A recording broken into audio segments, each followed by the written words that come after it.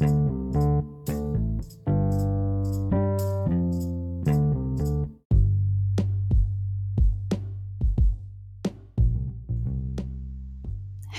everybody. This is Allie Moon. You are listening to The Lovers. Oh my God, where am I? I'm not at the Lovers Book and Poetry Club. I'm at Lyrical Audio Candy Tour. This is going to get really confusing. Maybe I should get a uniform. Maybe I should. Or a hat. Or some sort of special shoes to remind myself of where I am. I need a uniform, a very nice work uniform. Yes, and they'll be different colors, so I can keep it all straight. Welcome back. Thank you so much for taking time out of your busy day to spend it with me, to listen to letters 6 through 9 of Dangerous Liaisons, a book by Pierre Chalalant de la Clos, narrated by myself, Allie Moon. All right. This is Lyrical Audio Candy Tour. This is where we explore books, poetry, and quotes that please every taste. Every taste. You like sweet, you like sour, you like sometimes tart and tangy, bitter. Do you like salty? Whatever taste you have, I've got something for you. All right, that was just the most whimsical, bizarre intro, but that's me, so I know you like me. You're here, so...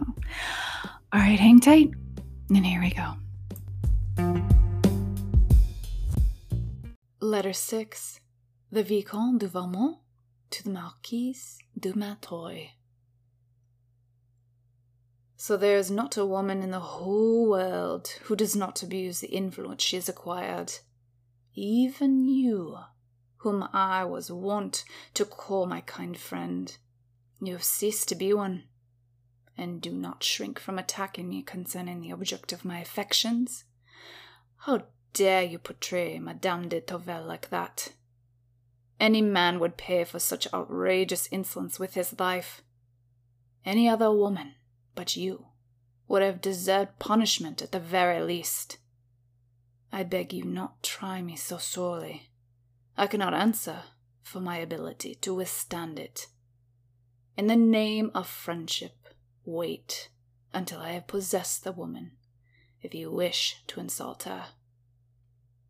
Do you not know the only pleasure has the right to untie the blindfold from love's eyes? But what am I saying? Does Madame de Tourvel need to put on an act? No. In order to be adorable, all she has to do is be herself. You say she is plainly dressed. And so she is. All ornament spoils her. Everything that hides her detracts from her beauty. In the abandonment of the déshabillé, she is truly ravishing. Thanks to the exhaustingly hot weather we are having, I can see her supple curves through her simple linen gown. A single muslin kerchief covers her breasts, and my eyes, covert but penetrating, have already taken the measure of her enchanting contours. Her face, you say, is without expression, but what should it express in the moments when nothing speaks to her heart? No, it is quite true that she does not have, unlike her coquettes, that falseness which sometimes seduces, but invariably deceives.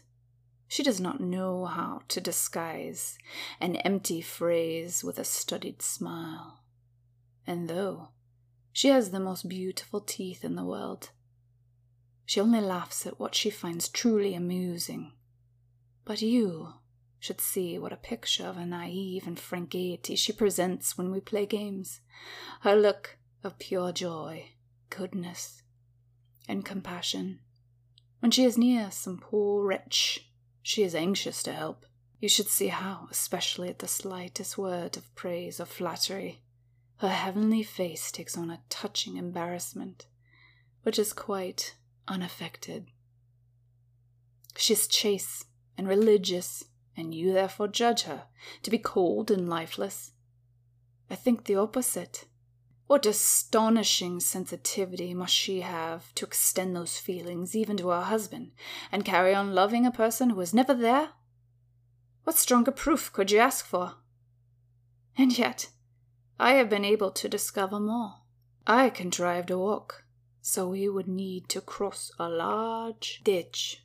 Although she is very nimble, she is yet more timid. You can well understand that a prude would be afraid to take a tumble. She had to entrust herself to me. I held this modest woman in my arms. Our preparations and the carrying over of my old aunt had made the merry devotee laugh out loud. But the moment I grasped her, with a deliberate awkwardness, our arms intertwined around each other, I pressed her bosom against mine, and in that brief interval, I felt her heart beating ever more rapidly. A lovely blush came over her face, and her embarrassed modesty told me straight away that her heart had palpitated with love and not with fear. However, my aunt made the same mistake as you and started to say, "The child is afraid." But the child's charming candor did not allow her to tell a lie, and she naively replied, "Oh no, but—" That one word told me everything.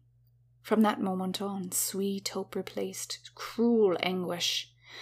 I shall have this woman. I shall take her away from the husband who defiles her. I shall dare to ravage her even from the God that she adores. How delicious to be both object and conqueror of her remorse. Far be it from me to destroy the prejudices which beset her. They will only add to my happiness and my triumph.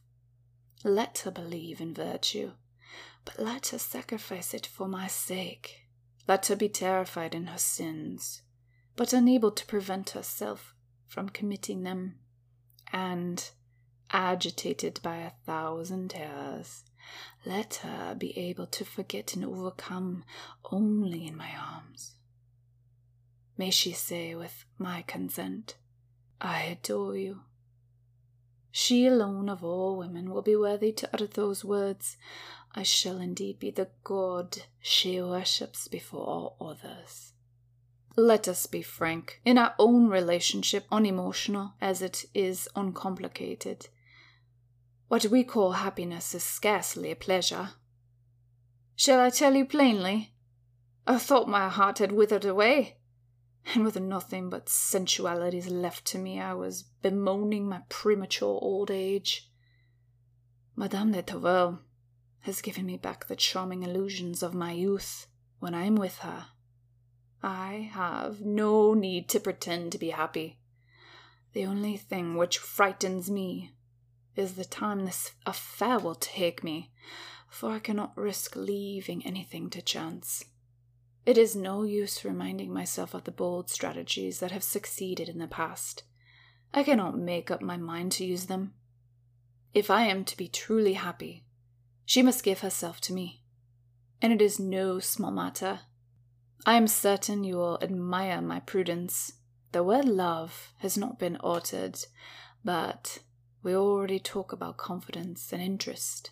So in order to deceive her as little as possible, and especially to forestall what might happen, if she were to hear rumors about me, I have myself told her, as though admitting my faults, some of my more famous traits. You would laugh to see how solemnly she preaches at me. She says she wishes to convert me. She does not yet suspect what it will cost her to try. She is a long way from supposing that by pleading for the unfortunate woman I have deceived, in her parlance, she is pleading in her own cause in advance. This idea struck me yesterday in the middle of one of her sermons, and I could not resist interrupting, to assure her that she spoke like one of the prophets. Farewell, my dearest. As you see, I am not quite a lost cause. P.S. By the way, has the poor Chevalier killed himself yet in desperation? Truly, you are 100 times worse than I am, and if I had any self-respect, you'd put me to shame. From the Château de 9 August 17.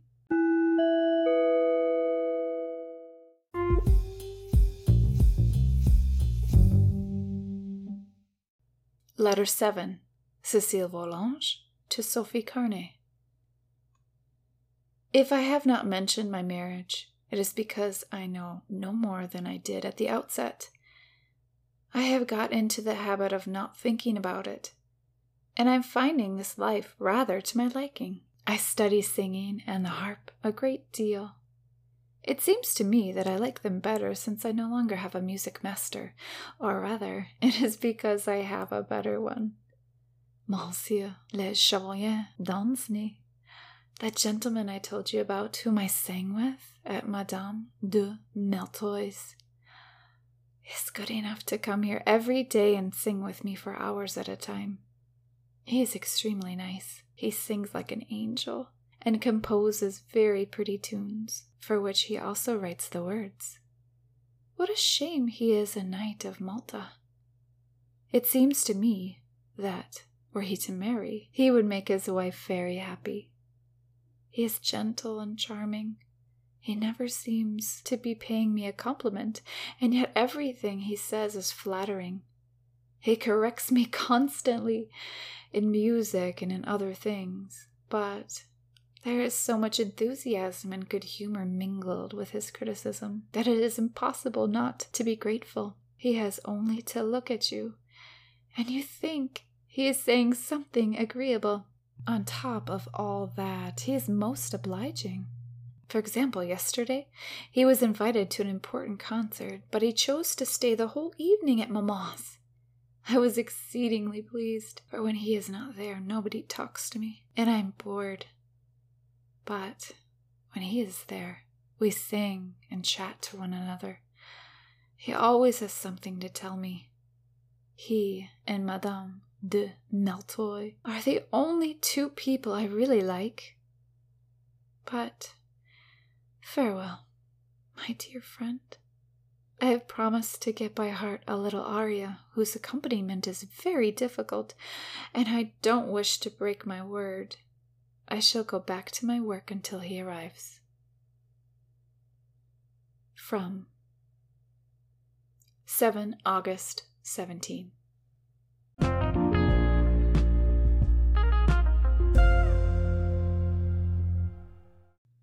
Letter 8. The Presidente de Tervel to Madame de Volanges. I could not be more sensible of the confidence you place in me, Madame, nor could anyone be more anxious than I to establish Mademoiselle de Volanges in society. It is indeed with all my heart that I wish her happiness, which I am sure she deserves, and which I am certain may be safely entrusted to your wisdom. I am not acquainted with Monsieur le Comte de Jacot, but since you have honored him by your choice, I can only form the most advantageous opinion of him. I shall simply send my best wishes, Madame, for a marriage as happy and successful as my own, which is also your doing, and for which my gratitude increases every day. May the happiness of your daughter be your reward for the happiness you have obtained for me, and may the best of friends be also the most blessed of mothers. I am truly sorry I may not offer you the expression of my sincere good wishes in person, and make the acquaintance of Mademoiselle de Volanges as soon as I would wish. Since your kindness to me has been truly that of a mother, I may surely expect from her the tender affection of a sister. Would you kindly beg her, Madame, to extend those feelings to me, until such time I am in a position to deserve them? I intend to stay in the country for the whole period of Monsieur de Tervel's absence. I am spending this time enjoying and benefiting from the company of the estimable Madame de Rosemonde. This woman is always charming. Her great age takes nothing away from her. She has not lost her memory or her sense of fun. Only in body she is 84 years old. In spirit she is but 20. Our retirement here is enlivened by her nephew, the Vicomte de Vaumont, who has consented to give up a few days of his time for us.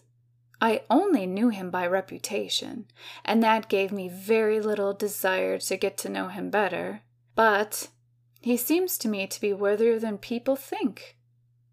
Here, where he is not affected adversely by the social whirl, he shows a surprising capacity for serious conversation, and blames himself for his misdemeanors with unusual candor.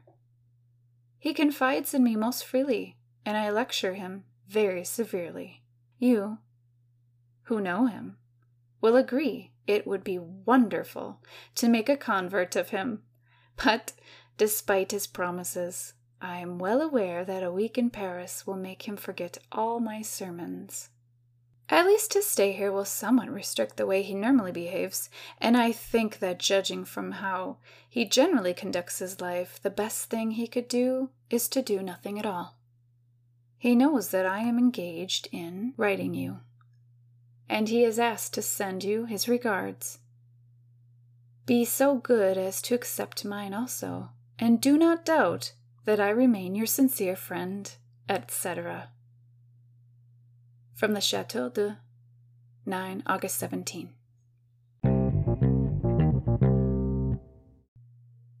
Letter 9.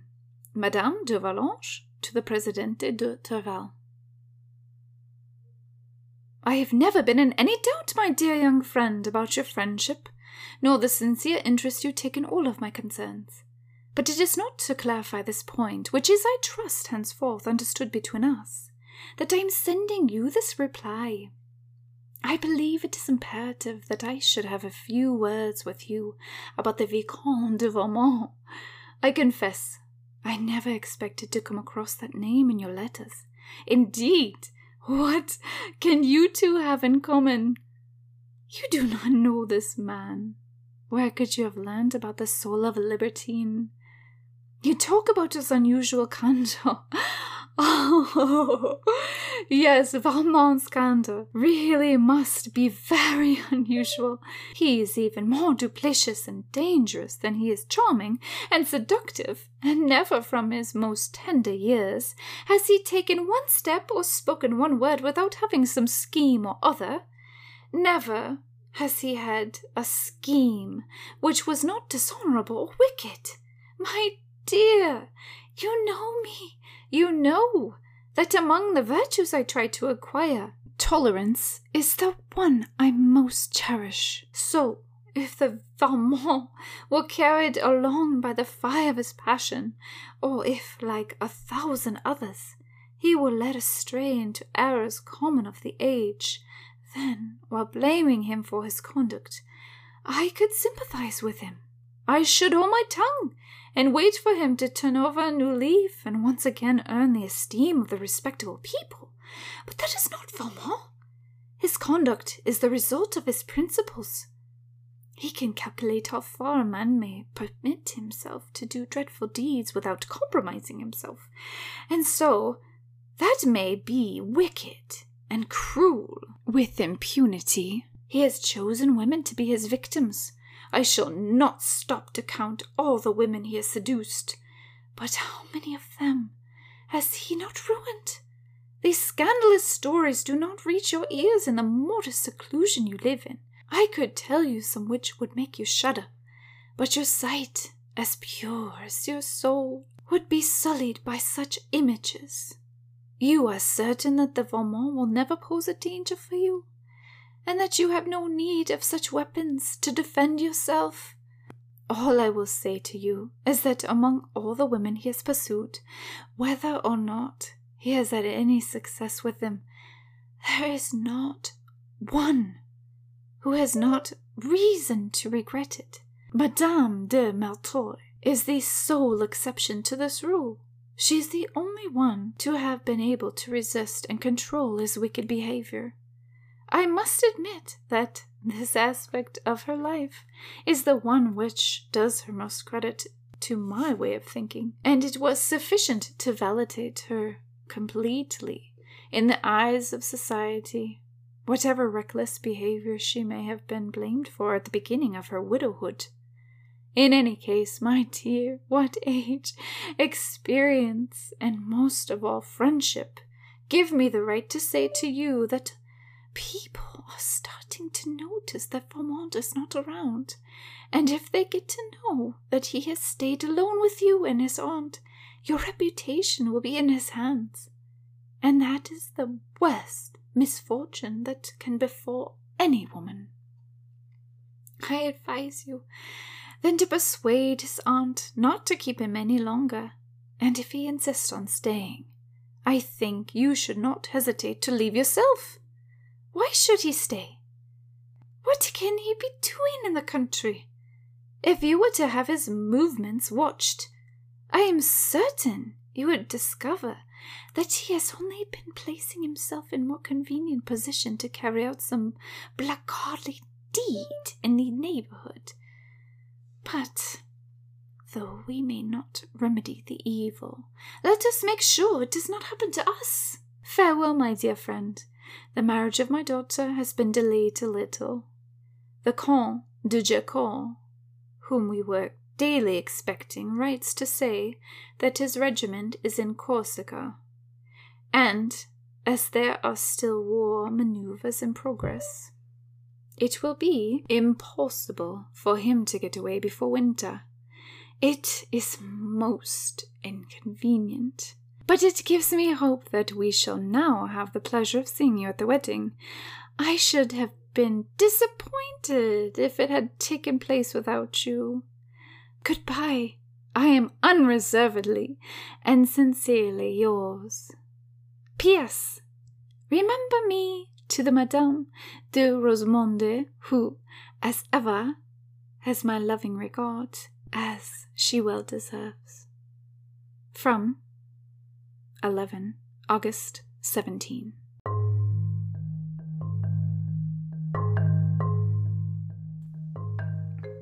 I hope you enjoyed letters 6 through 9. There's more where that came from. Catch me next time, letters 10 through 15. Just to warn you, I have a cold, so I sound a little funny in letter 10 and 11. And then my cold starts to go away and I start to sound a little bit more normal, like myself. And that's normal. With a little wink. Can you see it? Can you feel it? All right. Have a good evening, and I'll catch you later.